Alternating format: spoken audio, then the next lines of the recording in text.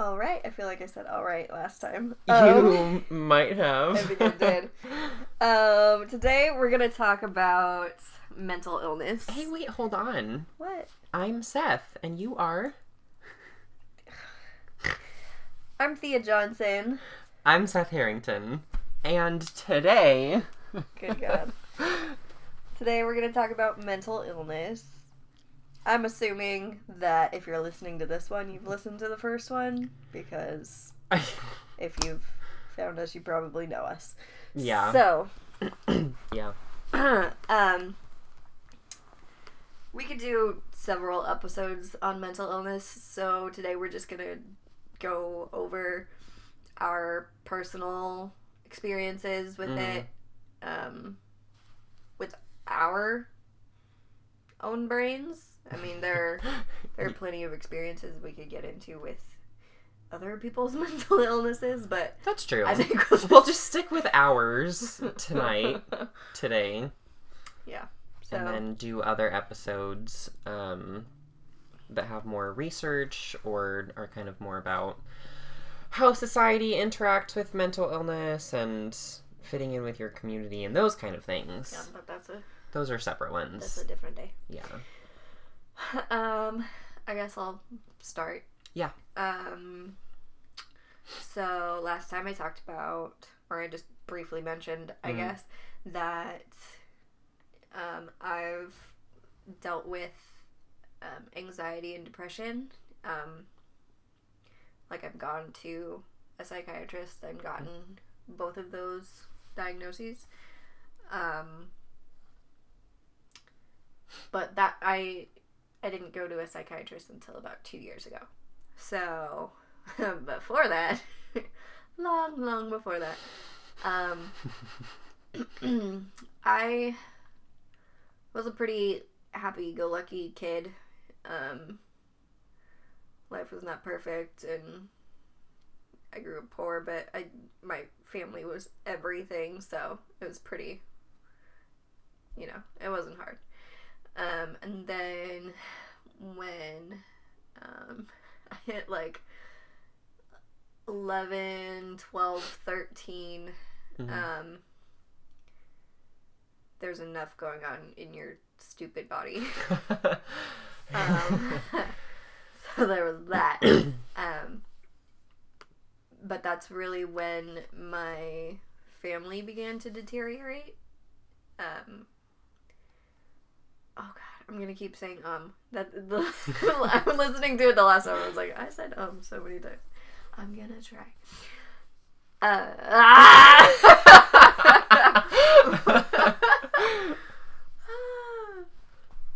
So, like, 12, 13, family deteriorating. By, I think I was 14, my parents got divorced. But before that, it was, my parents had been separated. I found out my dad was an alcoholic. He had been recovered for, like, 20 years, but relapsed after that in the stress of what was going on. And there's a lot that we can go into with that on later episodes with religion, because that's a few episodes. The downfall of my family. There, I'm doing it again. I'm just not gonna call attention to it because it's part of your speech pattern. It is. It really is. Just in conversation, talking to people. And now I'm self-aware of it, and I hate it. Okay.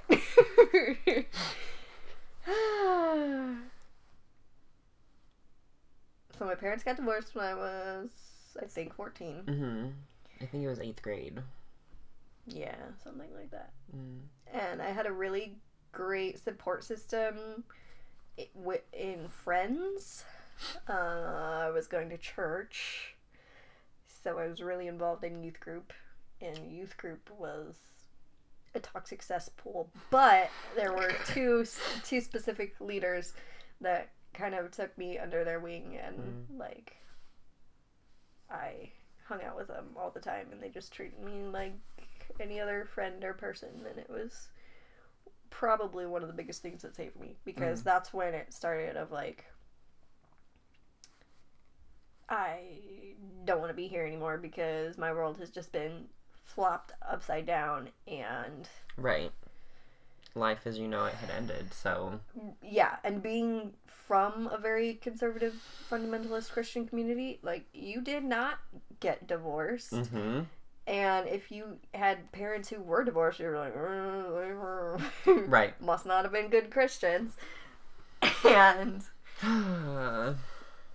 so, and just like, too, my mom had always said things like, you know, that will never happen to us, and blah, blah, blah, blah, blah. So just of all those adolescent expectations of my family is perfect, and I love them, and it's always going to go on as it is forever and ever. Nope. Disillusionment. Yeah. And then my dad very quickly just got farther and farther away, like, literally physically, in where he lived. He would move like every year a little bit farther away. Yeah. And that's when my mom's mental health took a huge dive. And so when you are in a household like that, it almost feels like the house takes on this illness or unwellness of, right, yeah, this place is just wrapped in something now that it's soul sucking. So, but I still had things to look forward to, or expectations to meet, I should say. Yeah. My mom was very vocal about her upset and her side of the divorce, so I was always very involved in those conversations, which were very adult, and I was 14, and at the time I thought, yeah, of course I'm having these conversations because I'm a big girl. But looking back, it was like, you should never have said those things to me. Yep. So, you know, I survived, muddled through until I think I went to the community college in our city, and the first year, anxiety at that point in my life was the driving force of everything. Motivation, anything. It was like, why am I a good student? It's because the thought of getting anything less than a 4.0 and an A is devastating, and I need to be at the door of that classroom 30 minutes early every single time, so that I don't have to walk in late. Yep. In college, in that first year, you would not hear a peep out of me in a classroom. Like, oh boy, if I was asked to speak, it was like my jaw would literally lock up, and like physically it was impossible. And just like having to interact with professors and stuff too, it's like, no way. So you know those little, like, I took psychology my first year, I think it was my second semester, and so when you're in an intro to psych class, it's very much like introspective, and it's the first time I took the Myers-Briggs personality test, and I think at that point I was like a INTJ or something. Is not what I am now. Which is not what you are now. It was like 1000% thinker, and I had no feeling in my body. Like, that had just been beaten out of me for my entire childhood, and anxiety ruled. So when you live under the reign of fear, it's, you think you're, you know, a logician and thinking through everything, because you're thinking of every possible scenario, what could go wrong. Right. and what you would do in those situations, all of that. Which is why my first Myers-Briggs personality thing was INTJ. Yeah. And For years. Here, anxiety type.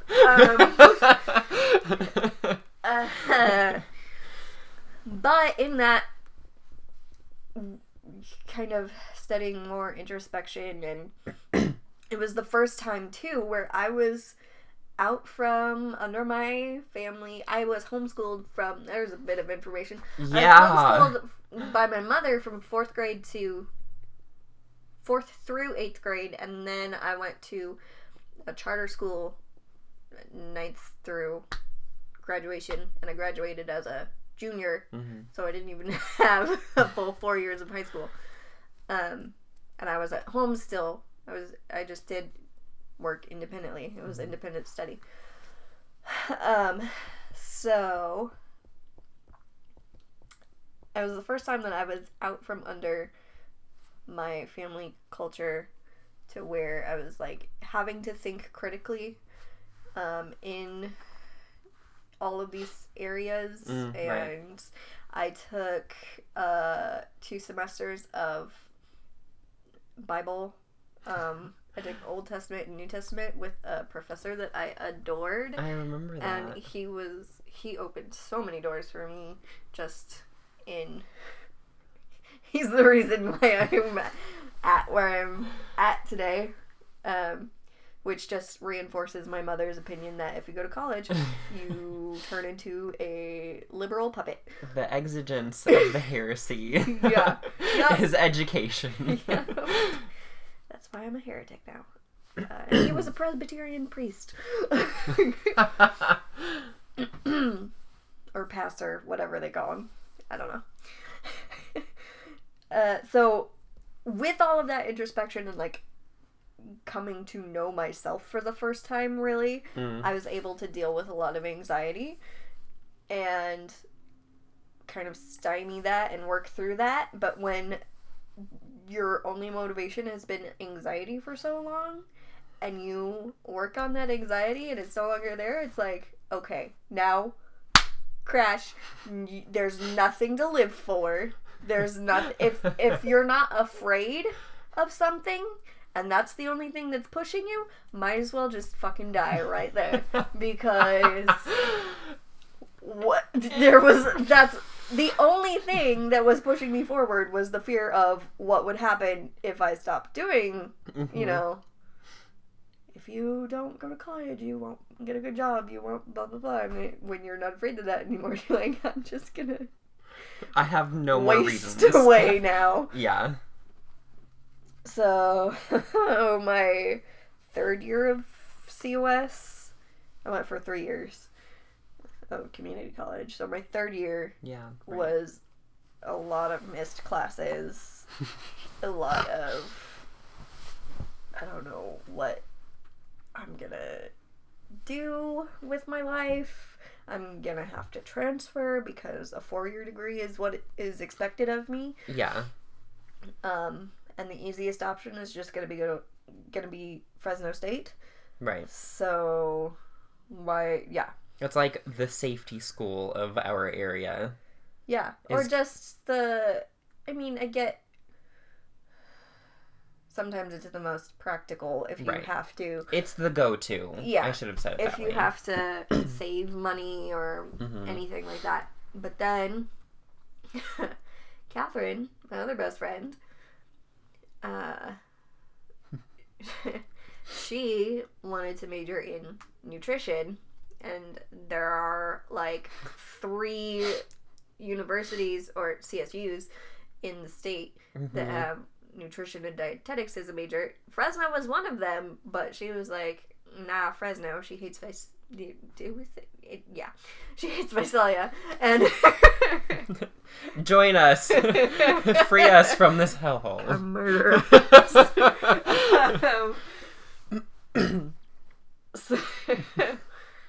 So she was pushing for Long Beach, and I was just like, we had wanted to go to college together, so even if we did go to Fresno, we could maybe live together and make it feasible to not live at home. Mm. And I had a little fund that my great-grandfather had started when I was born, and so I had a little bit of money to work with so I could make Long Beach work if I really pinched pennies and stuff. So we decided on Long Beach, and we moved there, and so did you. So did I. 'Cause that's who we are. Which is funny because I had come to that conclusion on my own and then talked with you and Catherine, and we're like, yeah, that's the place that we're landing on. Interesting. Mm-hmm. All right. Yep. So all three of us went. yeah. So Catherine and I lived together in a little 450 square foot apartment. Oh my gosh, crazy. Which was great and awful. You know, we both had our little twin beds on either side of the one room studio. And I immediately just missed home so much. And it was a really stressful thing for me, transitioning. Yeah. Oh, it was rough to watch, guys. It was rough to watch. It was. Because at that point, my family was still everything. My mom was like the one that I wanted to make happy in life, and I wanted to heal her, and I wanted to fulfill all of the expectations that were in place. And my mom and I have always butted heads and not had a super smooth relationship. I can be very confrontational with certain people. And so when I was moving and had decided to move, and like leading up to that, our relationship was really different because she was like for the first time showing some appreciation of me and like saying things like I love you, which did not happen, and just like that we'll miss you. And I was like, really? Because as far as I know, I'm the devil in this house. And it was just very much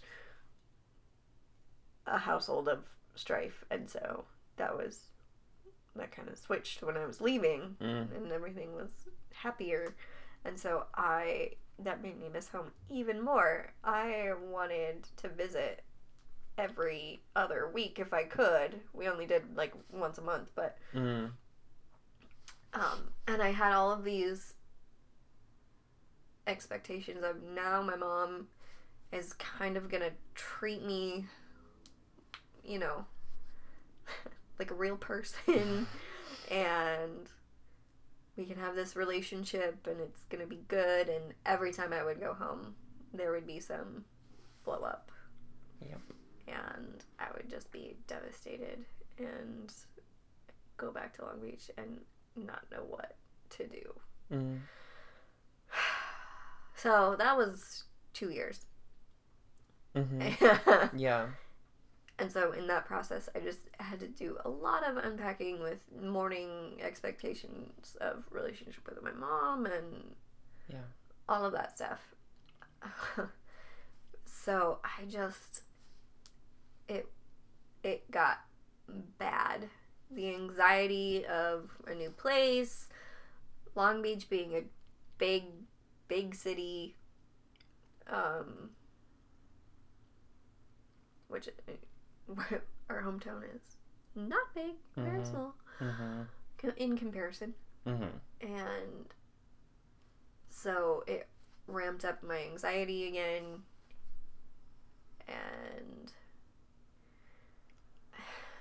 I was living with Catherine, who doesn't have any mental illnesses, so she, was enjoying herself. She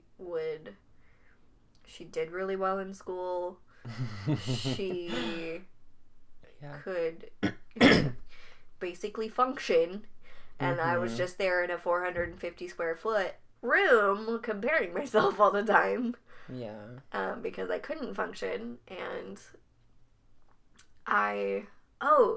something that's interesting too, which I don't even really think about now, but it played a huge part, was I, until maybe like last year, I would never leave the house without a full face of makeup. Right. And like full face. I at least had my heavy coverage foundation on because I've had bad skin, since I was like 10.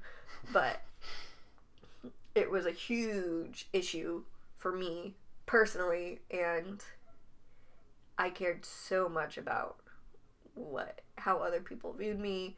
That was part of my anxiety all of the time, was being out in public with other people, how they viewed me, what I looked like. Yeah. And so if I didn't have the energy, I would wake up for school, and sometimes I would just have to think about the process, the at least hour process that I was going to have to go through to shower, do my makeup, pick out clothes. Yeah. And then go to class and sit through a class that I was probably going to fall asleep in. And it was just like the most daunting task in the world. But it even got a step past that, where it was I got a little bit agoraphobic, where even if I had the gumption to get up, get ready, I would get to our apartment door and not be able to go. Yeah. And that was like, what the fuck is wrong with you? You just spent an hour getting ready, which you hate. And now you're not even gonna make it worth it?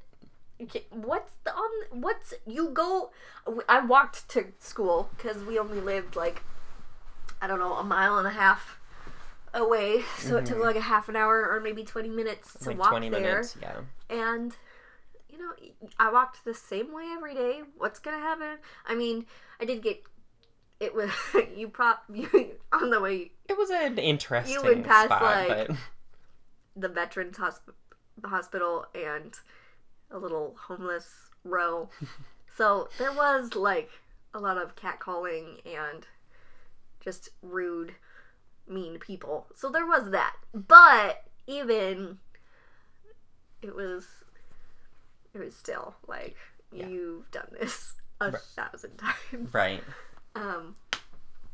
So that made me like super just felt like I was going crazy, and there was something wrong with me and something needs to change.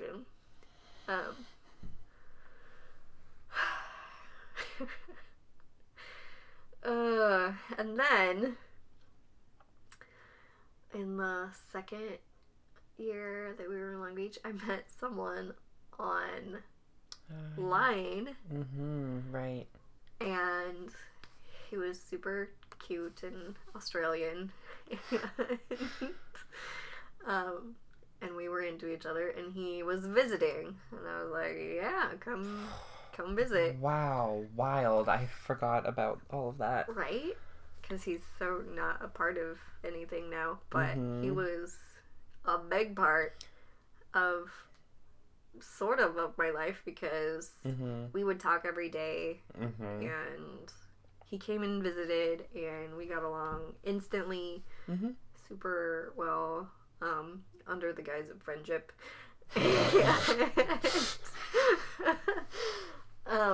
But he struggled deeply with mental illness, depression, suicidal ideation, had attempted several times.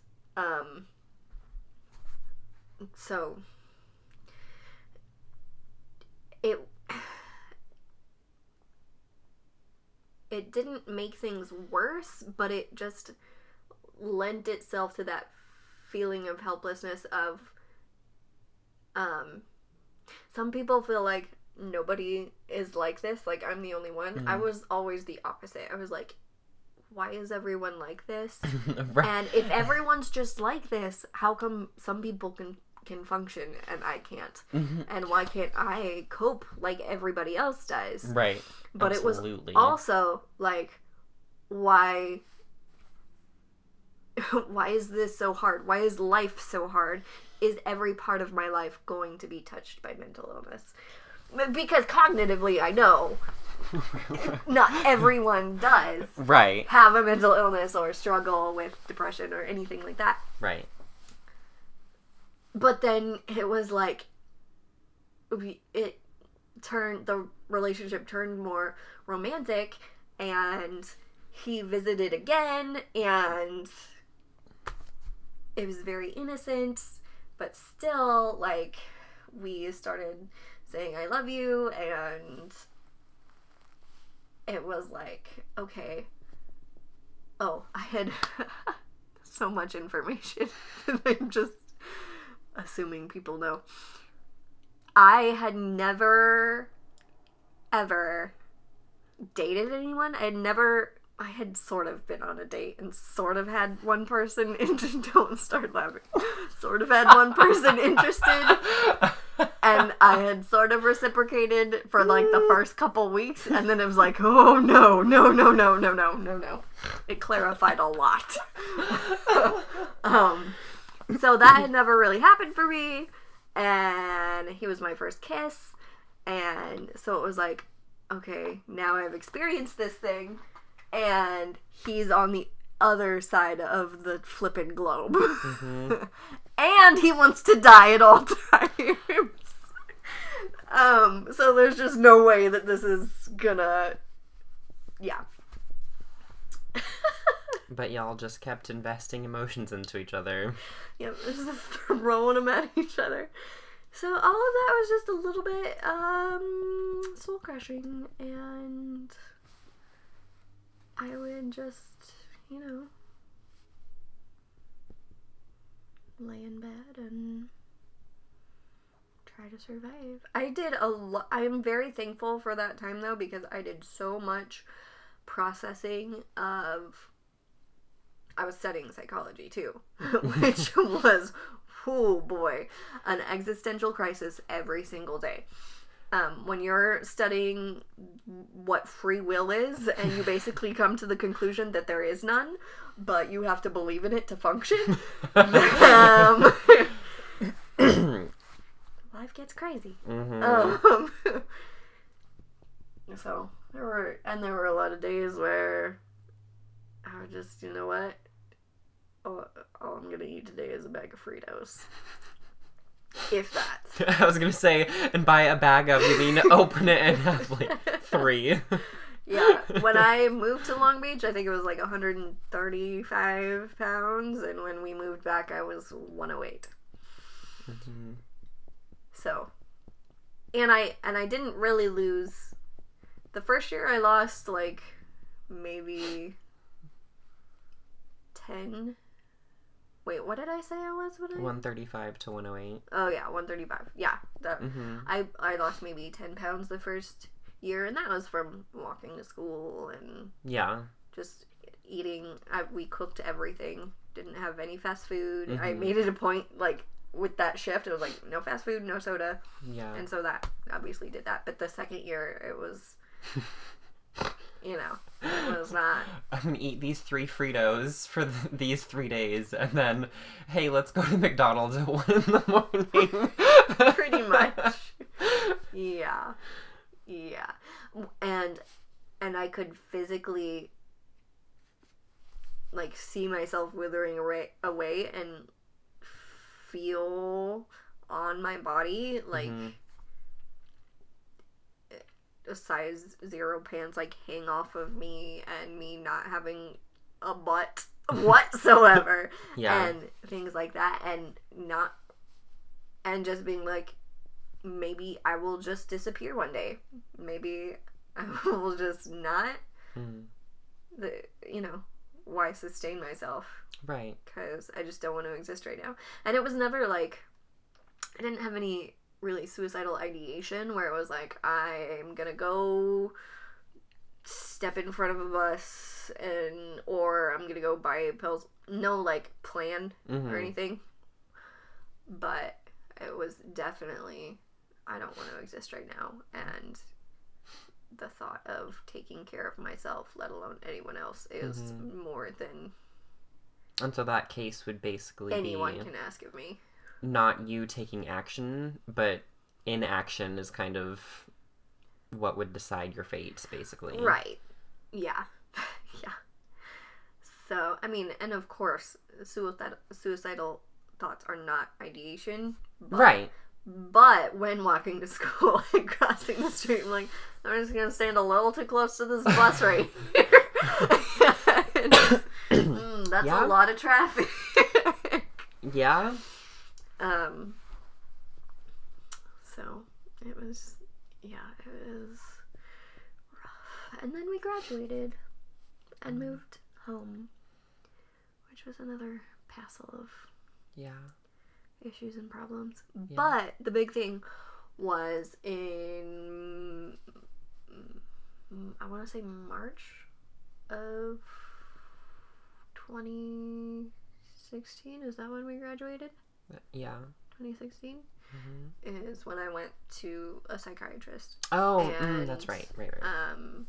Got a prescription for sertraline, Zoloft. And that was like, oh, life-changing. I have some willpower back. It was more like I was given the physical ability back. Because, saying that I had processed a lot of stuff in there in that time, I was really good at talking myself through things, talking myself through panic attacks, or having a perspective that was hopeful, or knowing why hopeful perspectives are helpful. So it just gave me the physical willpower, and an appetite was a huge thing.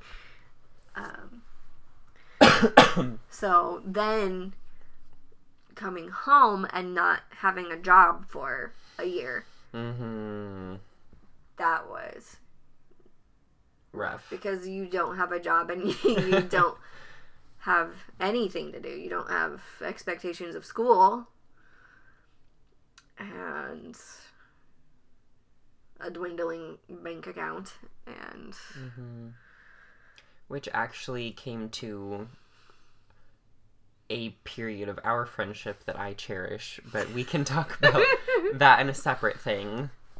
Yeah, or in when you go into your stuff, but yeah, that's about it. And where I'm at now, I've upped my dosage over the last, I think, year, and I'm pretty steady there. And now I have a job. I've had a job since March of 2017, which changes everything. Yeah, almost a year, because I have something to do every day. When you have nothing to do, it's just you and your head and no purpose and no task in front of you. I can't even describe. You could write essays about it is. Yeah. Because I would, and I don't know why sleep patterns do this with depression, but it just goes on this cycle of you stay up for 2 more hours and you sleep in 2 hours later, and it keeps going every night.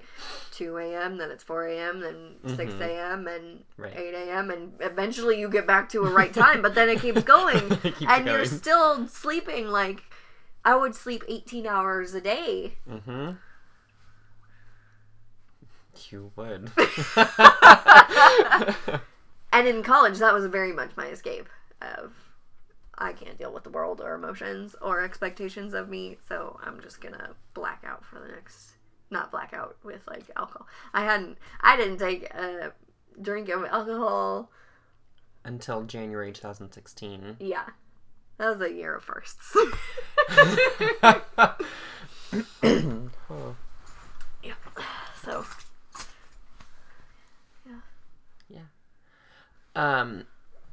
So we're in the middle of recording, but I had a quick thought.